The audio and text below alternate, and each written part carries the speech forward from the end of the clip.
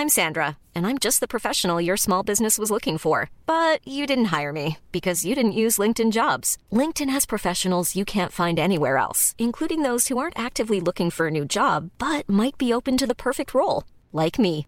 In a given month, over 70% of LinkedIn users don't visit other leading job sites. So if you're not looking on LinkedIn, you'll miss out on great candidates like Sandra. Start hiring professionals like a professional. Post your free job on linkedin.com/people today.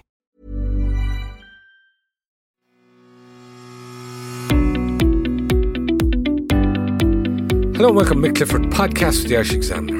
Now, my guest today spent a long career working in the law, first as a barrister and for 7 years as a High Court judge, during which time he presided over several high-profile defamation cases and managed the jury list for the civil courts. Bernard Barton retired in 2021 but has maintained a keen interest in his former career. He's active in writing and researching in both the law and history, and he has a special interest in proposals around changes to our defamation laws, specifically a proposal to abolish juries. He passionately believes in the role of juries in our courts. Recently, he sat down with me to discuss this, as well as changes he observed over the years in relations between judges and politicians, and why retirees like himself could be of further use to the administration of the law today. Bernard, people would have known you a long career as a High Court judge, but I suppose what people would not perhaps be aware is that you're actually a descendant of Robert Barton, one of the signatories of the treaty. Well, I'd love to claim that I was a direct descendant of Robert Barton. I did know him, but I'm not a direct descendant because Robert's two brothers and himself, they all volunteered, like so many other Irish, to fight in the Great War, and his two brothers were killed in action in France. He didn't marry until very late in life. And his two sisters, they never married at all. So that whole branch of the family has died out. But I got to know him. My grandfather was friendly with him. There's an ancestral connection, but it's way back. But socially, we knew he was friendly with my grandfather. And he was as well in just... Most people will know, but some wouldn't. Of course, he was the first cousin of Erskine Childers, who had a major role in the revolutionary period and then was executed in the Civil War. And an interesting feature too, I think, from Barton's background, they were actually Unionists originally, his family. Correct. All my family were Unionists, Southern Unionists. And there's a big difference between Southern Unionists and Northern Unionists. Big difference is that Southern Unionists favoured and supported Home Rule. Yes. And that all came out in the convention, the Constitutional Convention of 1917, 1918. So, but obviously within the Union, so they it's a bit like Scotland today. They supported the idea of self-government, but within the United Kingdom, that was basically a good encapsulation of the Southern Unionist position. So yes, and Robert Barton and Erskine Childers, they were staunch Unionists.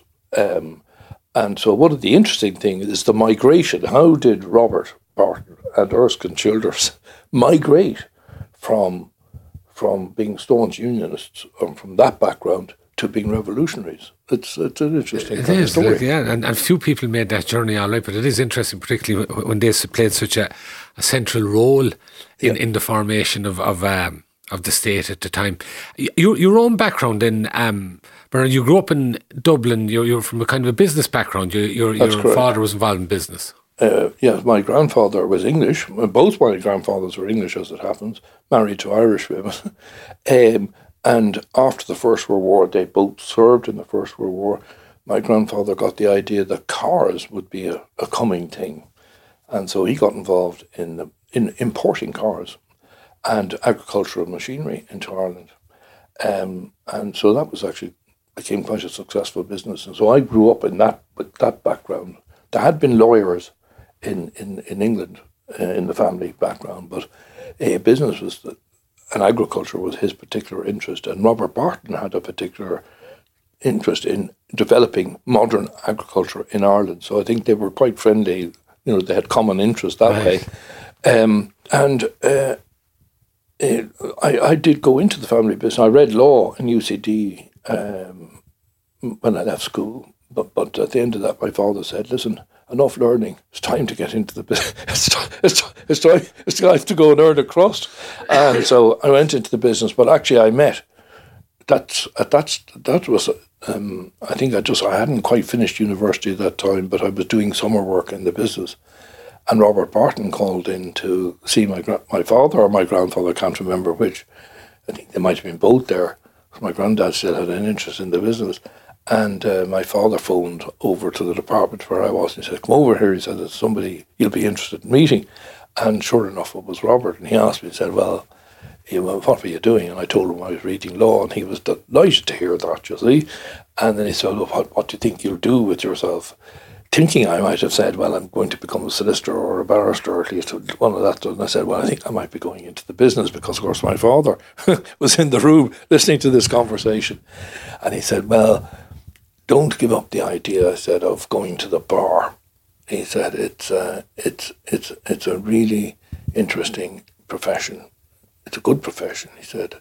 And he said, there's great satisfaction to be derived as a barrister from serving other people. Robert Barton was a great man for public service, as he proved in his life. But I never forgot that. And after a few years in the business, I took his advice. I went to the bar. And I saw somewhere, and you obviously you were in the motor business, so you had your own car at that stage. But your father thought perhaps it might be best to give back the car if you were moving out. Well, when I was in the crisis decision, having just got married, will I go to the bar or will I stay in the business? The business was thriving. It was a very big business. We were motor retailers, distributors, and importers. It was a huge. From my perspective as a young man in his 20s, it looked like this was a serious business to be in, and there was little comments every now and again. This business will be yours someday. Comment like to. But the women in my life, my wife, my mother, and aunt. They were all saying, "Why don't you go to the bar?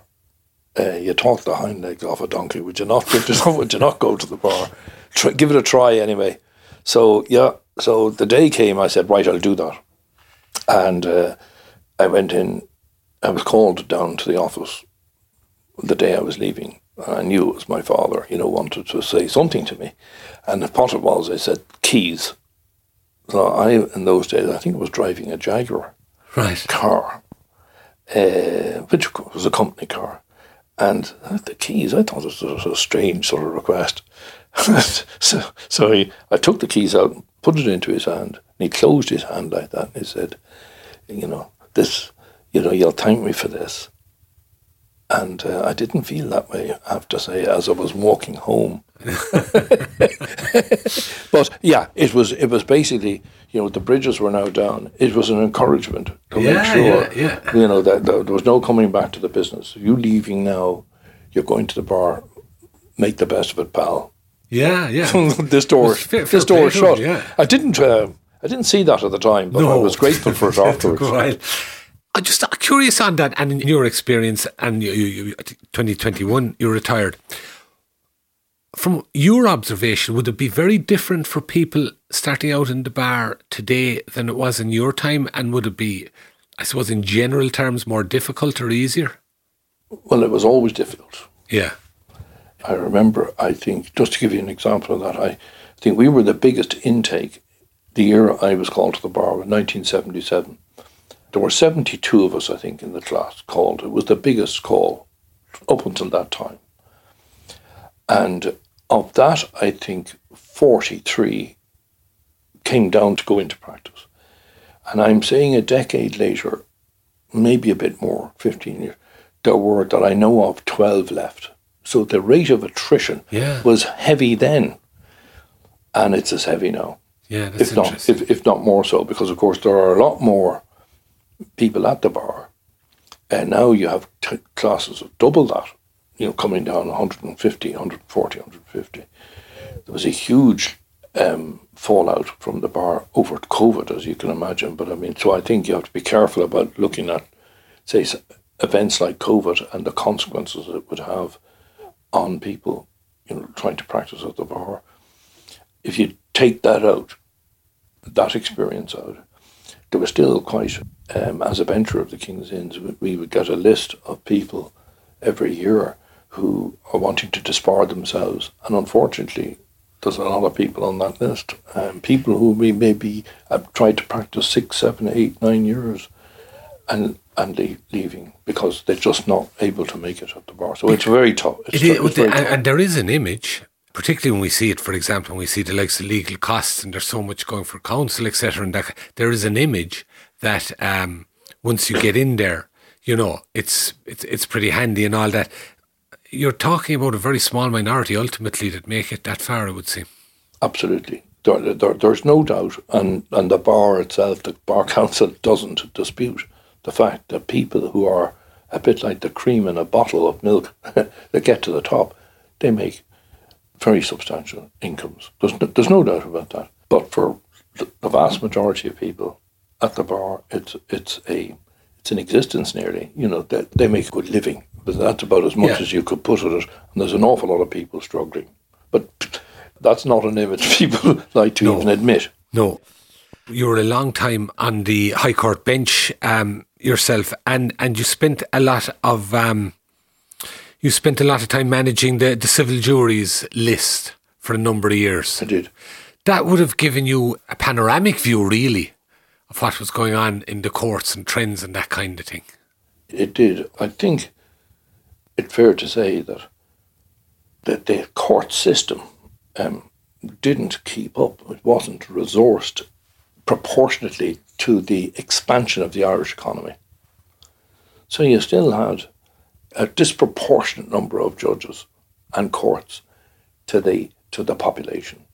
And we ended up in a situation, by the time I was appointed in the noughties, where of all of the European countries, Ireland had the least number of judges per head of the population of any country in the European Union, including the Eastern Bloc countries. And not only were we at the bottom, we were like a whole division below the next country. We were so disproportionately represented. And that had created, especially you can imagine, most people listening to this podcast will be aware of how successful the Irish economy became in the noughties and before. But the court system was simply unable to cope with the demands which were put on it. Huge areas of business which didn't even exist when I went into the bar. For example, family law was in its infancy when I went to the bar in 1977. It's a huge element in our lifetime. And commercial court, for example, is another, commercial activity and commercial litigation. It became massive with the development of the Irish economy. But the courts lagged way behind in terms of resourcing. Now, the government has recently, tried to address that by increasing the number of judges in each court. I think there's recently been 10 High Court judges appointed now to the High Court, which is badly needed. And of course the implication for that is that people accessing the courts, they're subjected to very long waits and like anybody facing into illegal action, everything that goes along with that, the stress, everything, all kind of suspended because getting access to the court. It's dreadful. It surprised me that the state wasn't sued more often than it was over delays in the court system. And in fact, the Commission and the European Court of Justice had indicated that there was a necessity and an imperative on the state to provide for access to justice for its citizens, and but that needed resourcing, and so that's the real problem about delays and the consequences of that for litigants. Was a lack of resourcing. That was my whole experience. Something I'm curious about myself that having gone down the course, I've noticed it more, and I think it's developed very much since the economic crash in 2008, and that is the prevalence of lay litigants. Yeah. Did you see that develop over the latter part of your career? I did. And how do you think, first of all, it's handled? How does it impact on the courts? Quite obviously, everybody has a right to do it should they want to. Yes, no, absolutely. The real difficulty that you encountered, that I encountered myself as a judge when faced with a lay litigant, is that very often the lay litigant would be at sea, to put it mildly, in relation to the law. You have to recognise the right of that citizen to present his or her case, but they would very often be looking to you to guide them on the law. Well, of course, I'm bound as a judge to be impartial. And so if there's another party in the case, as there would be, albeit represented, you would have to behave in such a way as to maintain the impartiality and not to allow the other litigant in the case to think that because it was a lay litigant, the lay litigant was getting an advantage in the case which he or she shouldn't have. So that was I found that very difficult it's a difficult tightrope to walk, to try to help, but not so much as to become an advocate yourself for the cause that they were. There were, of course, people who misused the system. Yeah. And there are people like that in every walk of life, and people got a taste for bringing cases about all sorts of things. Yeah, I can think of one or two. Yeah. Yes, and there's some very well-known individuals, and basically, the courts have developed a system of I should say maybe weeding out the genuine lay litigant from somebody who is literally using this as a sort of a pastime to air their views, which of course is not the purpose of the court. I mean, just when you were talking, it struck me, it's a small bit like, I don't know if you remember that during the Rugby World Cup, one of Ireland's big games, where Jonathan Sexton approached the referee and he said, "Hey, you're coaching the other side. You can't be doing that." It's and that's what you have to try and avoid. And it's difficult at times. Yeah. You say that, you'd want to say something, and it really was necessary for the lay litigant to understand what it was you were trying to say to him about the law, but without the other litigant saying, "Hey, listen." Yeah, exactly. I can imagine. What shirt are you wearing? Exactly. And in some areas of the law, we've seen, it's developed in various ways, particularly in recent years. And if you take one example, just struck me in personal injuries, we've new guidelines came in there a number of years ago, and a number of members of the judiciary were opposed to them. And one of the reasons, as I understand it, were opposed was they felt it would have impinged on judicial discretion. And what would your opinion be on the likes of that? Well, I need to be careful about that. Making comment about that, because there's litigation. Well, in broadest terms, the concept at the moment about that, but I think it would be no secret.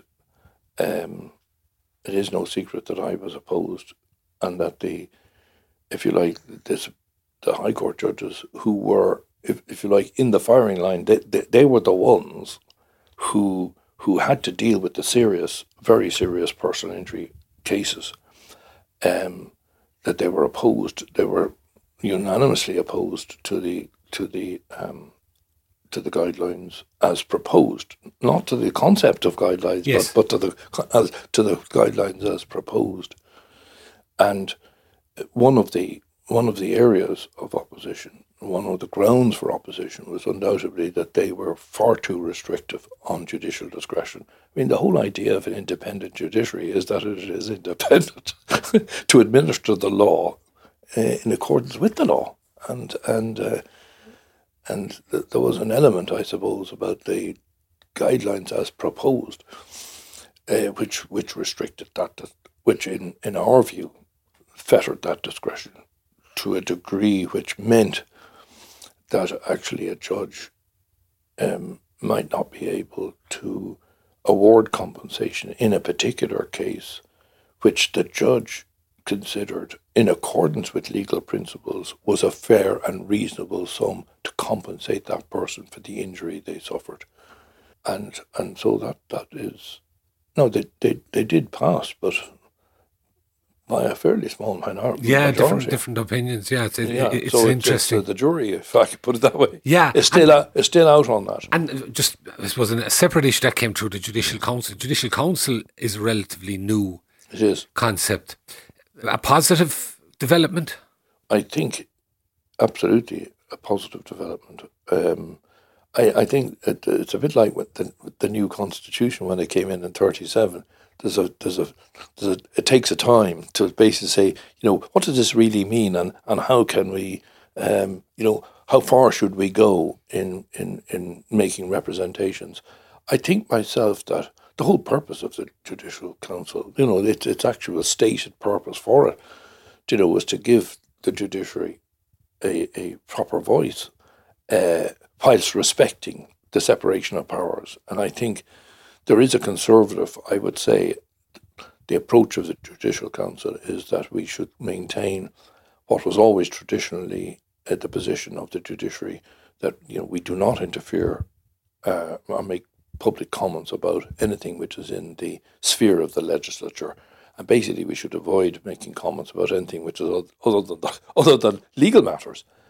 But I think that there are pieces of legislation, for example, which might have an impact on the public good, that the Judicial Council should consider, consider. If there's a judicial view, shall we say, on perhaps some proposal, and given the way in which the Oireachtas is now established, the committees in the Oireachtas, like the Justice Committee, I think, I believe myself, so not a question of thinking, I actually believe myself that in important measures like that, the Oireachtas Committee on Justice, for example, would welcome the view of the Judicial Council, perhaps on a proposal. But I think the Judicial Council at the moment thinks, no, this is crossing the Rubicon, maybe we should.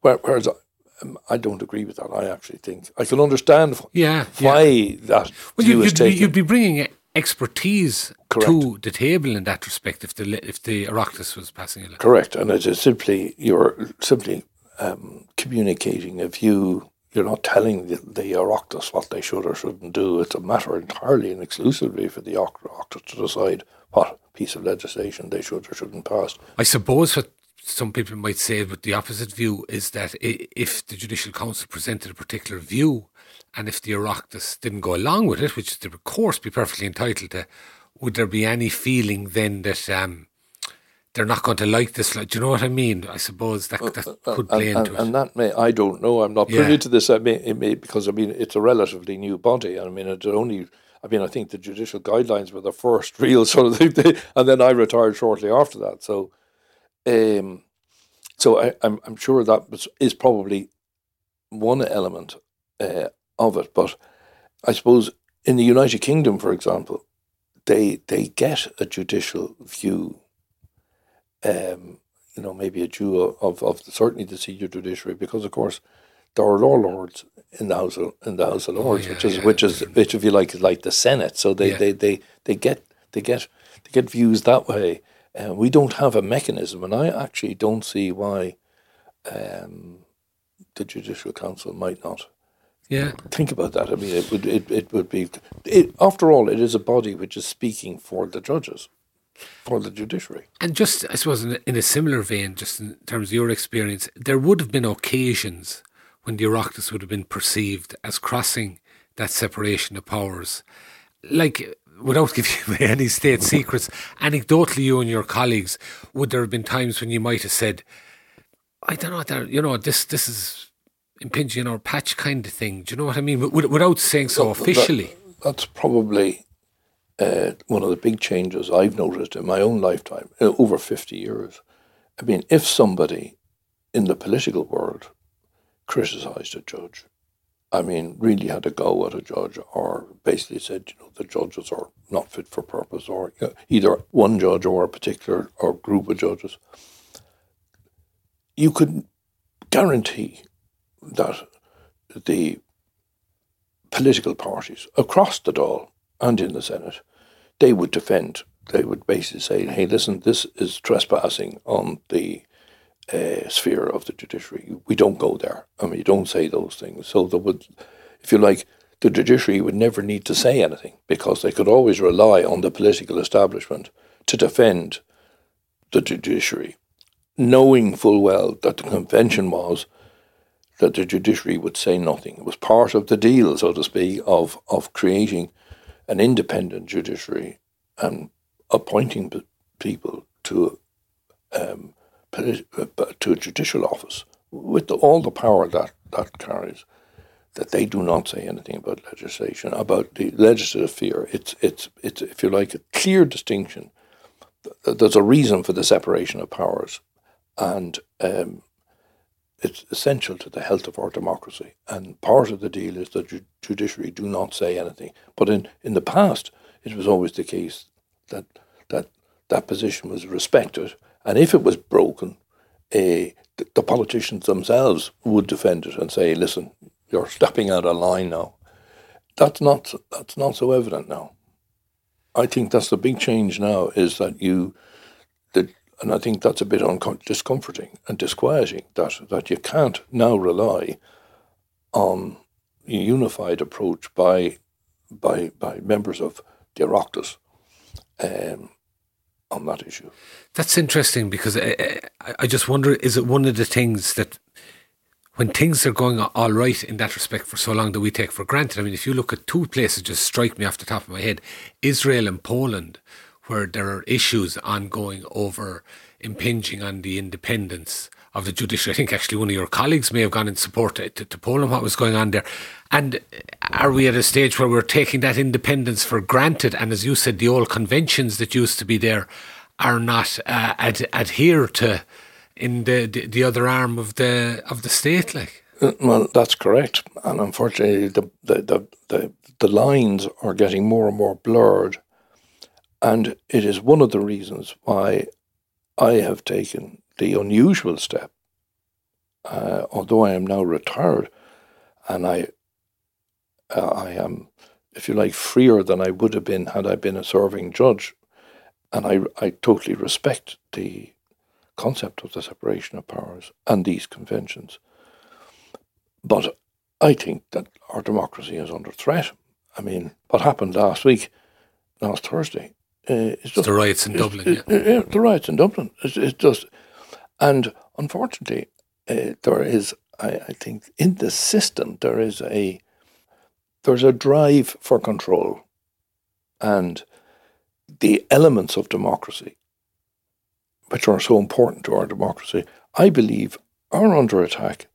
And the most recent iteration of this is a proposal by the government, well, by the Minister for Justice in particular, to abolish the right to trial by jury. I mean, trial by jury is the quintessence of our democracy. And I would say it's very difficult for people to challenge or criticise a judgment which has been made by 12 citizens. It's much more difficult to challenge that decision than it is to challenge the decision of a judge. Are we talking about the area of defamation here? Oh, yeah. Well, I mean, that's just in that particular provision. I think it's not commonly known that all civil wrongs, we're not just talking about criminal offences now, but all civil wrongs in the High Court, for serious civil wrongs, are triable as of right by jury. And the concept of jury trial is as old as the law itself. It's actually considered to be so important. It was provided for in Magna Carta. So it's been part of our law for 800 years.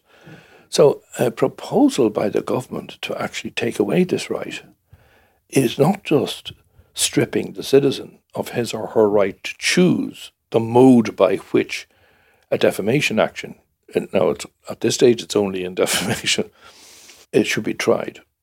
In other words, the citizen has the choice. The litigant citizen has the choice. Will I have a judge, or will I have a judge and a jury? So the government want to take away that choice. That's the first thing. But the consequence of taking away the choice is that the public are removed from the administration of justice. So those who advocate for the removal of jury trial, saying, well, we don't need it, we just let a judge decide it, they're actually, I don't think that this is something which the public really appreciate. What they're actually saying is, we don't want the public any more involved in the administration of justice. Now, that is about as undemocratic a position as you can probably imagine. Okay, no, just to touch on that with you, But that's not, sorry, this is not the first time that's happened. I mean, it happened in 1988 when the right to trial by jury was taken away in personal injury actions. It was abolished in personal injury actions.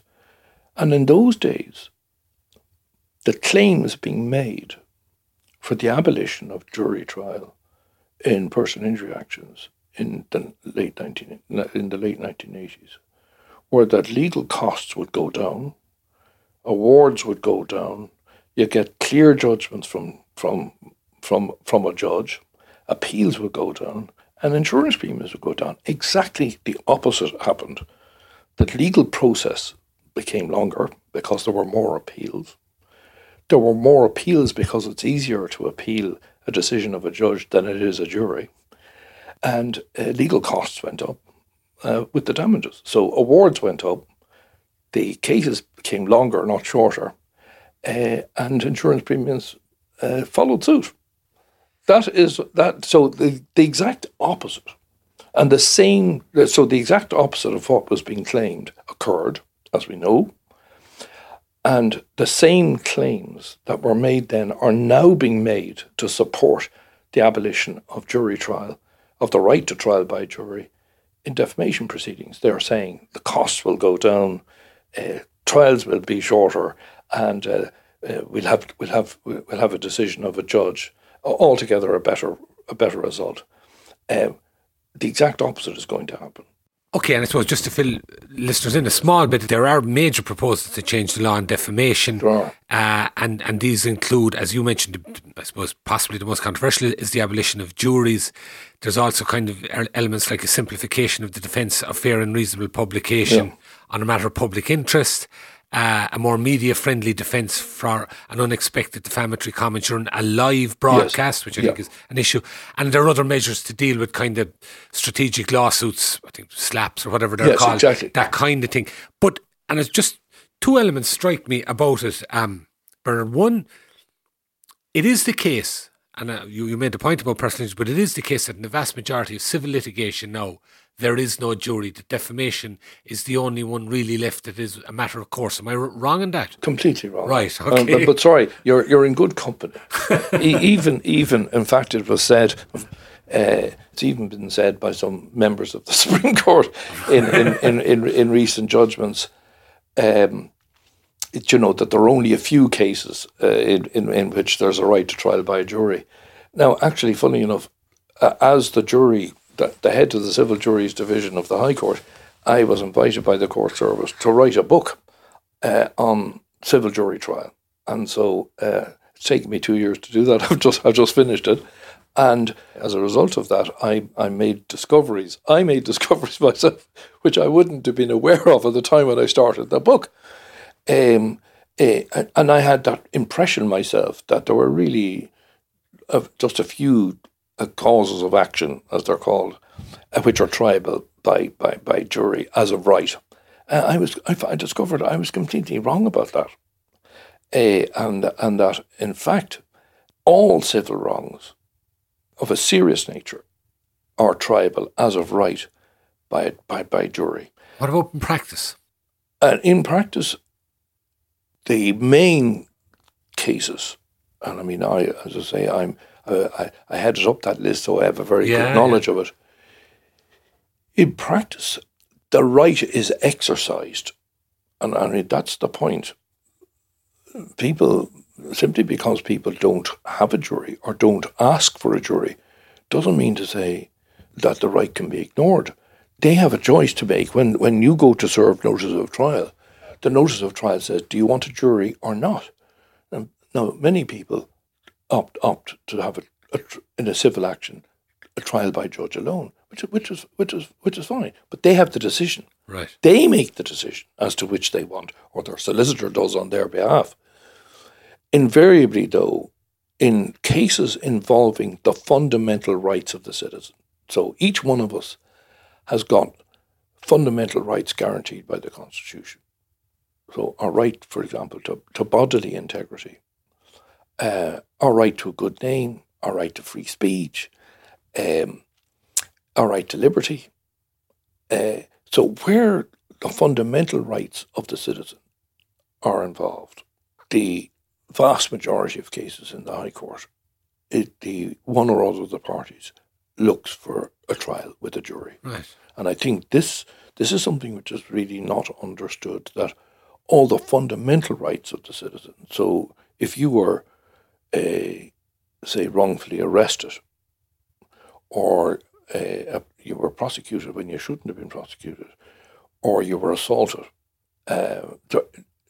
whether by anybody. I mean, I'm not talking about a police officer hitting you with a bat. I mean, I'm talking about any intentional wrong on the citizen, committed on the citizen. So any assault, battery, wrongful arrest. I'm talking about maybe a person shopping in a shopping centre and they're taken into a room against their will because they're suspected of shoplifting. I'm not just talking about police actions. I mean, this could be any private citizens or groups of citizens, nothing to do with the police.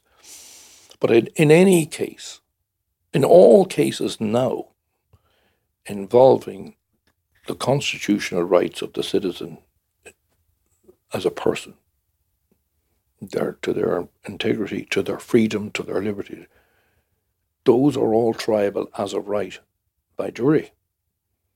And included in those constitutional rights is the right to a good name. Yeah.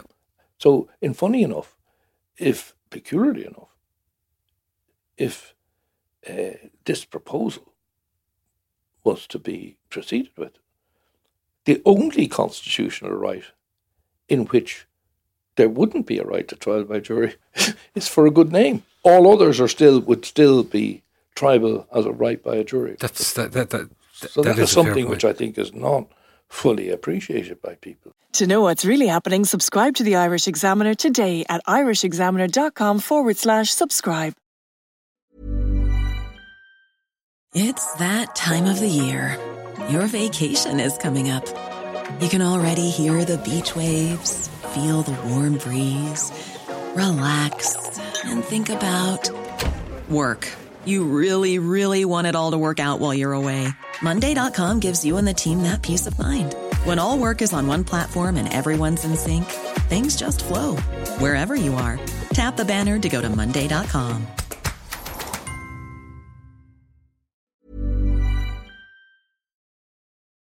Now, can I give you a view, perhaps, in terms of where I'd be coming from is in the media, and I'm not speaking for anyone in the media, but this is, I would guess, one line that people within the media would have, and that is that we're talking about democracy under threat in various ways, and some people are suggesting, particularly with the evolution of the internet and that the issue of free press is under threat in various ways. And you can go all the way back to Thomas Jefferson with his famous quote, if you had a choice between a world in which you had newspapers and no government, or a world in which you had government and no newspapers, he would choose the former on the basis of people weren't able to talk about it. You're not going to enable democracy. Now, some people in the media would suggest that because for financial reasons as much as anything, because of the way things have evolved, that the concept of a free press is under threat. And following on from that, there would be suggestions that one of the issues that arises there is that the defamation laws and the views of the media are very onerous. And one of the things there is the issue of when you're sued, going to court, the cost of it, and what people believe, in the media would believe, is the unpredictability of the kind of awards that can be given out and whether they were genuinely proportionate. And the attitude there is that having a jury in that trial makes it far more unpredictable and therefore far more costly. What would you say to that argument? Well, I'm well used to that argument. And I would say that there is merit in the argument which was obeyed 40 years ago by the media, or 30 years ago by media proprietors mainly, and then senior journalists like yourself and editors, that there was a tendency of juries to give unpredictable awards. and sometimes grossly disproportionate awards, starting, I think, with De Rossa in 1999 and going straight through past into the last decade, with cases like independent newspapers versus Ireland, and McDonagh. So there was, and I have to recognise that there was some basis for complaint and for concern.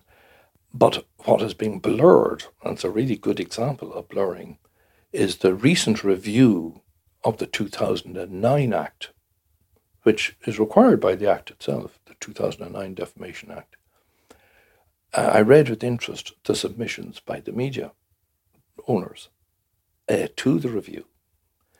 And what struck me about that is cases that they were relying on, like De Rossa, like independent newspapers, and Ireland, like McDonagh, these were all cases involving the 1961 Defamation Act, right, not the 2009 Act. So they were making submissions, perfectly valid submissions, vis-a-vis the inadequacies of the 61 Act, but that had no bearing at all on the 2009 Act.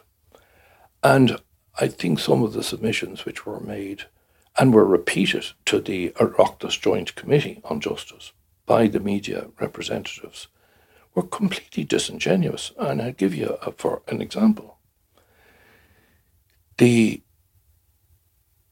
media representatives in written submissions to the Justice Review on the 2009 Act and repeated in the Oireachtas Joint Committee on Justice was that the European Court of Human Rights had specifically castigated Ireland in independent newspapers versus Ireland case. And it basically said that the laws were inadequate to protect the rights of the citizen, and that essentially it created a situation in which you could end up, as happened in that case, with a massive award, which was completely disproportionate. I accept all of that. And that operated as have a chilling effect, I think was to actually use the word, a chilling effect on the freedom of speech, which is another constitutional guarantee. Now, everything about that was correct, except there was a full stop then. So when you read that part of the judgment, which was read back to the Oireachtas, and which was put into the... But there's a full stop there. That's all that's said about the Europe. And what's said about it is correct. But those observations by the European Court of Human Rights were in relation to the 1961 Act, not the 2009 Act. And in the judgment then went on to say that the court recognised the 2009 Act and the provisions for safety and guaranteeing the rights of all, including the right in the 2009 Act, but there's no mention of that. Right. So I would have expected of all of the people who are interested in the Fourth Estate, who are interested in the protection of democracy, why was that left out? Why was that not mentioned? Why was it down to people like me to draw the attention of the Oireachtas Committee to that? I suppose you'd be well used in your own job. You'd be well used to people putting forward. No, sure, I know, but this is why it's necessary to hear both sides of the case. Yeah. So I'm just giving that as it's an important example of information which is correct as far as it goes, but actually creates a completely disingenuous conclusion unless the facts are laid out in front of you. And I would say there's another, to answer your question, there's another very important development, which I'm responsible for myself. I don't like saying that, but until the case of Higgins versus the Irish Aviation Authority. There's initially, I think, an award of 10 million. This is what I'm coming to. In Higgins, this is a very recent case, as you know, we're talking about 2019, 2020. And I think for listeners to understand this, in De Rossa, the very point which is being made now by the media, It's unpredictable. You don't know what the jury's going to do in any case. They raised the point on appeal in the Supreme Court, in De Rossa, saying that the only way to deal with this, and that the proper way to deal with this, and what's wrong here, is that the judge didn't give the jury essentially guidance on what compensation they should be giving for the case. Because the judge, of course, has been listening to these cases, for weeks and weeks, would be able to give them some reasonable guidance. Now, for reasons which the Supreme Court set out in De Rossa, they said you can't do that. It's a rule of practice. To do that is to trespass on the preserve of the jury. Yeah. Right. The 2009 Act then comes along, and basically that was the common law at the time. Whether you think it's right or wrong, that was the common law. It was a rule of practice that barristers and the trial judge did not actually mention figures to a jury. It's now transpired that actually what the 2009 Act did, it changed that. It actually said that the judge had to give the jury instructions on the law in relation to everything, but every issue that the jury had to decide, but also in relation to damages. Right. And counsel were able to do the same thing. A guide of some sort. Exactly. But what it didn't say was, it didn't make it clear that what this meant was that the judge could go further and say to the jury, I think, ladies and gentlemen, that in all the circumstances of this case, the appropriate range of compensation in this case is between A and D. As in actual figures when you say? In figures. The range of not less than this and not more than that. This is a kind of a range. But that wasn't spelt out. I think that was the intention in the bill, but it wasn't actually spelt out in the Act. And actually in the Higgins case, counsel for the defendant made a submission to me and said, Judge, I think this is what Section 31 means. I think you actually, and I want to say that to the jury. There had been recently Court of Appeal. I said, well, you need to get some authority for that proposition. I mean, on what basis can I depart from De Rossa? And he said, well, the 2009 Act came after De Rossa, and, Kinsella, the Supreme Court in Kinsella has said that there seemed to be no reason why the law as it now is that the judge shouldn't tell a jury. So I acceded to the application, and I told counsel, I directed that counsel were at liberty to mention figures, and I mentioned them myself. Right. The case ended up in the Supreme Court. On its way, it went to the Court of Appeal. Now, there was no criticism, I need to tell you, about the charge to the jury. There was no criticism about that. The appeal was basically on the level of damages. So the jury were told about figures. They told what a paraplegic could get, for example, in general damages. They were told what in other types of cases of the same as the one that they had to, the kind of awards which would be met. So they got all this information, and they came up with an award of, I think, €300,000. That was appealed to the 375,000, I think, was the total award, because there were different aspects. That case came to the Court of Appeal. The Court of Appeal took away 80% of the award. They decided the jury was completely wrong.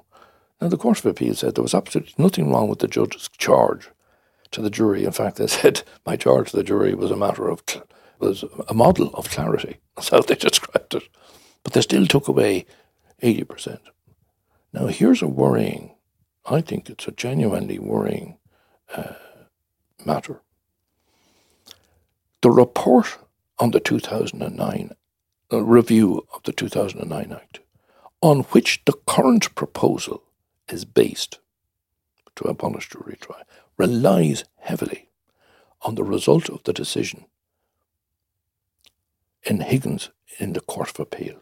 It points to the fact that in Higgins, 80% of the award was taken away, and it relies on the Court of Appeal decision as a basis for the proposition to abolish the right to trial by jury, as an example of how bonkers a jury can be. What, of course, it doesn't tell you is what happened in the Supreme Court. And the decision in the Supreme Court was handed down a month after the publication of the report. Right. And the decision didn't take account of that, exactly. The report, obviously. And what happened in the Supreme Court is the Supreme Court unanimously reversed the Court of Appeal as being wholly wrong. Right. So we now have a proposal being considered by the government on the basis of a that no longer exists, completely being reversed by the Supreme Court.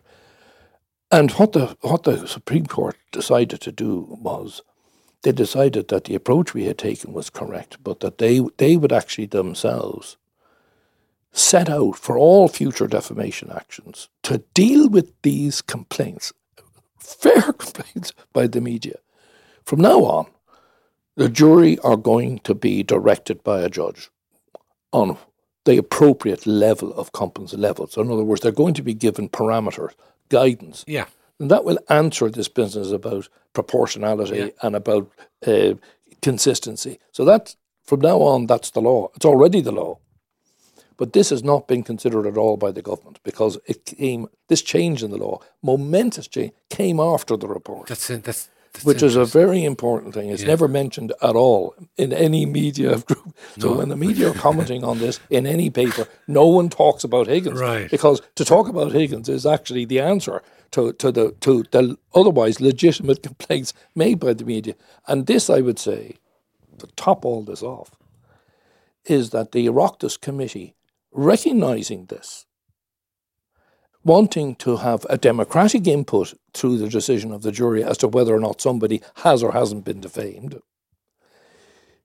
have decided that from now on, while the jury would be able to give an indicative award on the basis of the guidelines in Higgins, the final decision will be down to the judge. So the very thing that the media have been looking for years, a judge will decide the level of compensation in every defamation case if that proposal is put into law.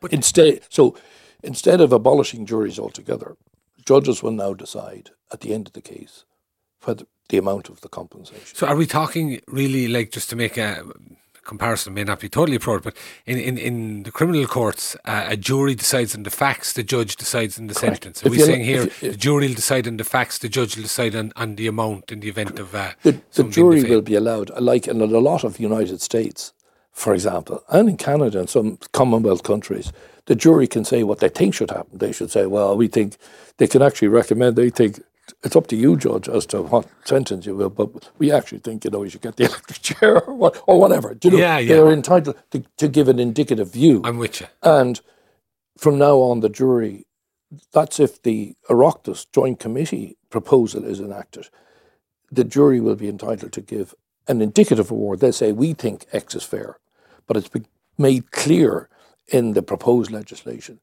that the judge it will not be bound by that, that the judge can depart from that and can give the award. But if he does that or she does that, they have to give reasons as to why they're departing from the view of the jury. Right. So I think it's unlikely, myself, that there will be much departure, because if the judge has instructed the jury properly on the parameters and the jury decide to make an award in those parameters which he or she has given them, on what basis then is the judge going to disagree with that? But you could see a situation where if the jury decide to disagree with that and go into a much higher level or a lower level, the judge could say, well, look, I don't think there's any basis for the jury to depart from the guidelines I've given them. But could you have a scenario that if a jury does that and departs from the guidelines, that the judge, when it comes forward, the judge ultimately says, well, fair enough, they departed, that's their decision? Is that possible? Absolutely. The judge could say, well, that's their decision, but the law is clear. I'm not bound by their decision.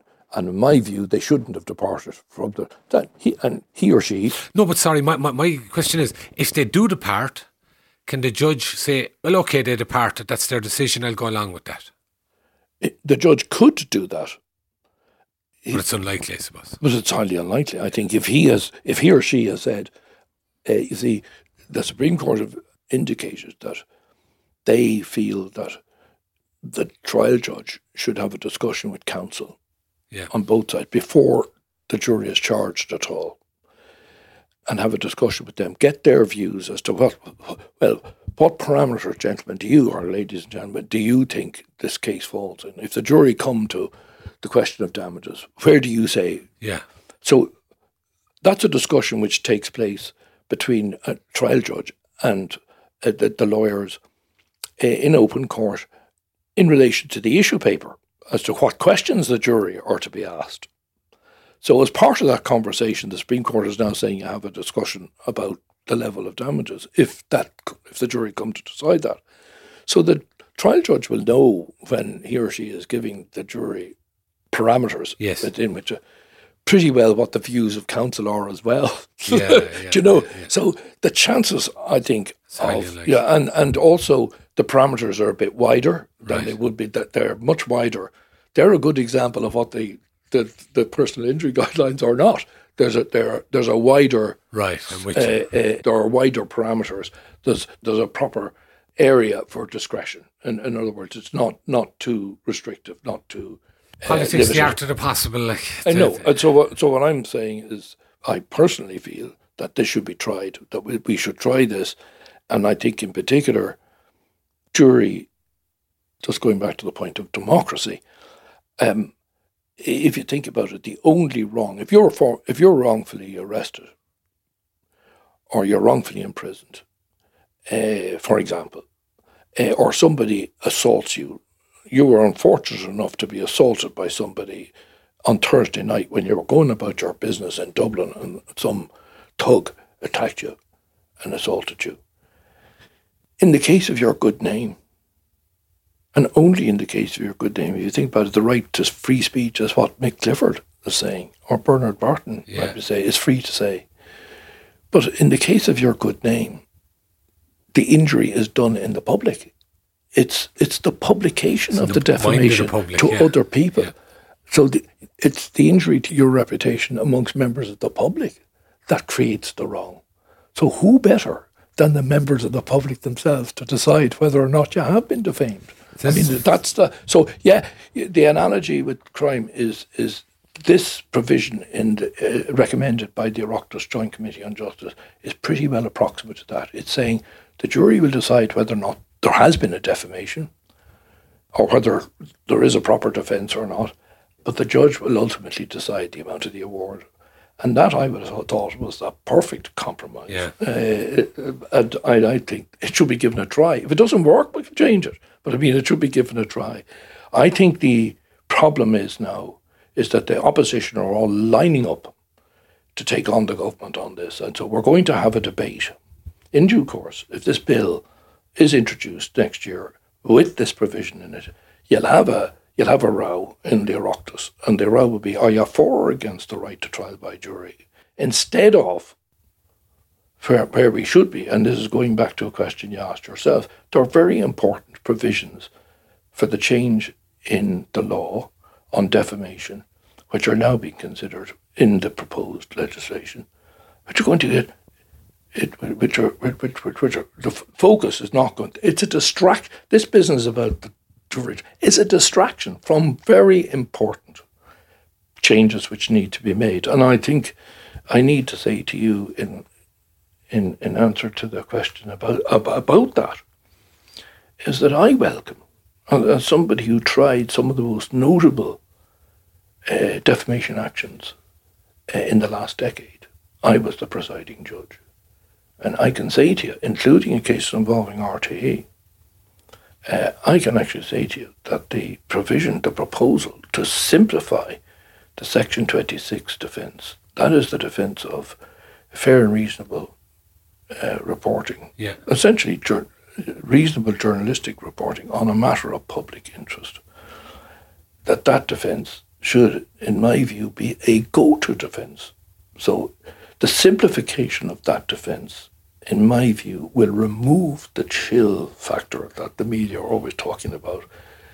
It needs to be changed. It's a very important change. I completely agree with it. From my own experience, what's there at the moment is too complicated. Right. It's even complicated for a judge, you know. Right. I understand, and having listened to Michael McDougall in the Justice Committee talking about that, and he was the minister Minister Justice and Attorney General at the time. They were trying to. It was a catch-all. They were trying to take account of every possible scenario, and in doing that, they unintentionally overcomplicated it.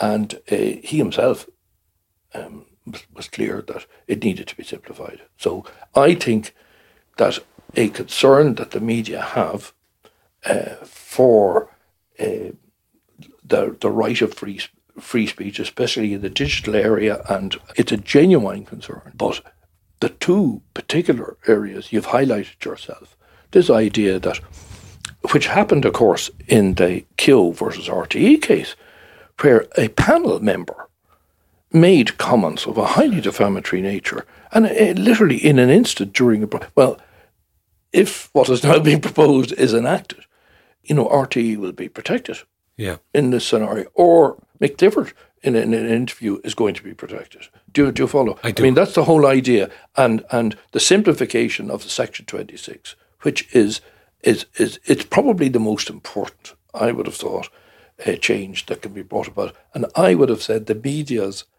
artillery should be pointed at that, and not like Don Quixote at windmills on jury trial. These are the changes which need to be brought about, and I think there will be. I don't know from I've no reason to believe that my view on this is not shared by my colleagues. Very good, very good.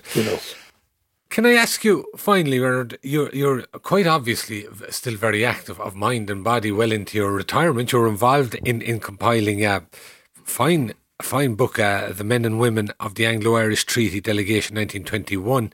And you're, as you say, you're still actively involved. Judges have to retire at 70. Would you see a scenario whereby they should be allowed to serve longer, or that they could move into another role within the judiciary in some form or another at that stage? Well, fortunately, the grey matter is still functioning. But that's the big yeah. And it's something I would personally love to be able to do. I know retired colleagues said, that's it, they were glad. Let me out the door.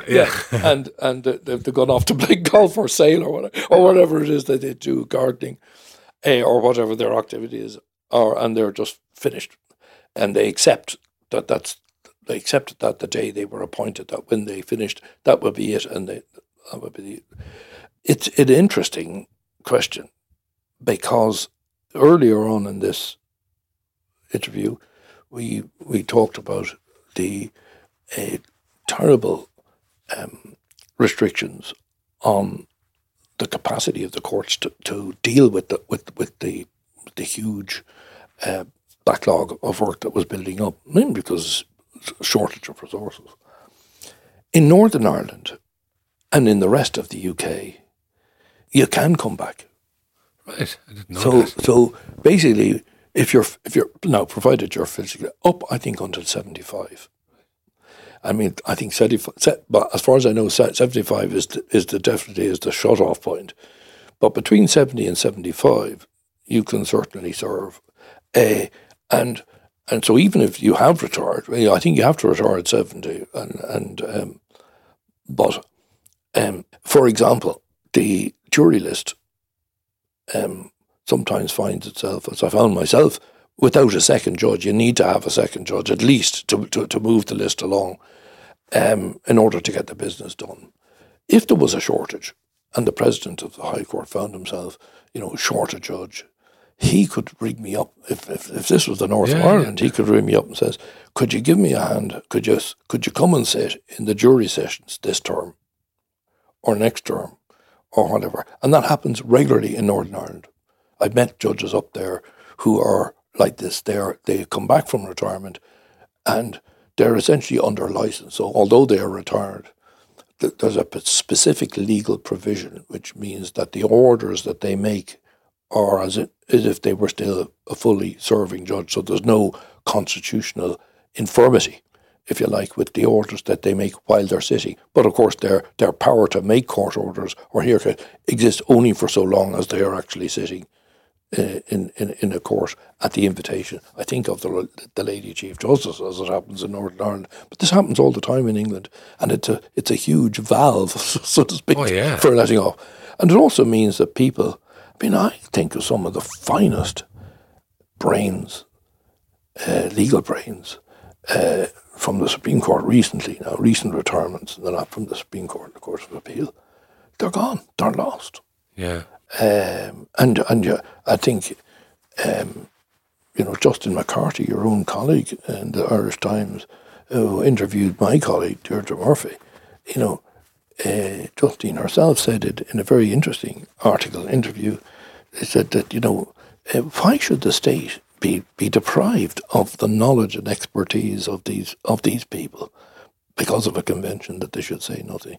I have to say, Justine's article encouraged me to get involved. Good stuff. In this particular debate. Listen, it's been a fascinating conversation. Bernard Barton, thank you very much for talking to us today. You're very welcome. That's it for today, folks. Hope you enjoyed that interview. I certainly found it very illuminating, I have to say myself. As always, I want to thank our engineer, JJ Vernon. Thank you for listening. Stay safe. Be well. We'll talk to you soon.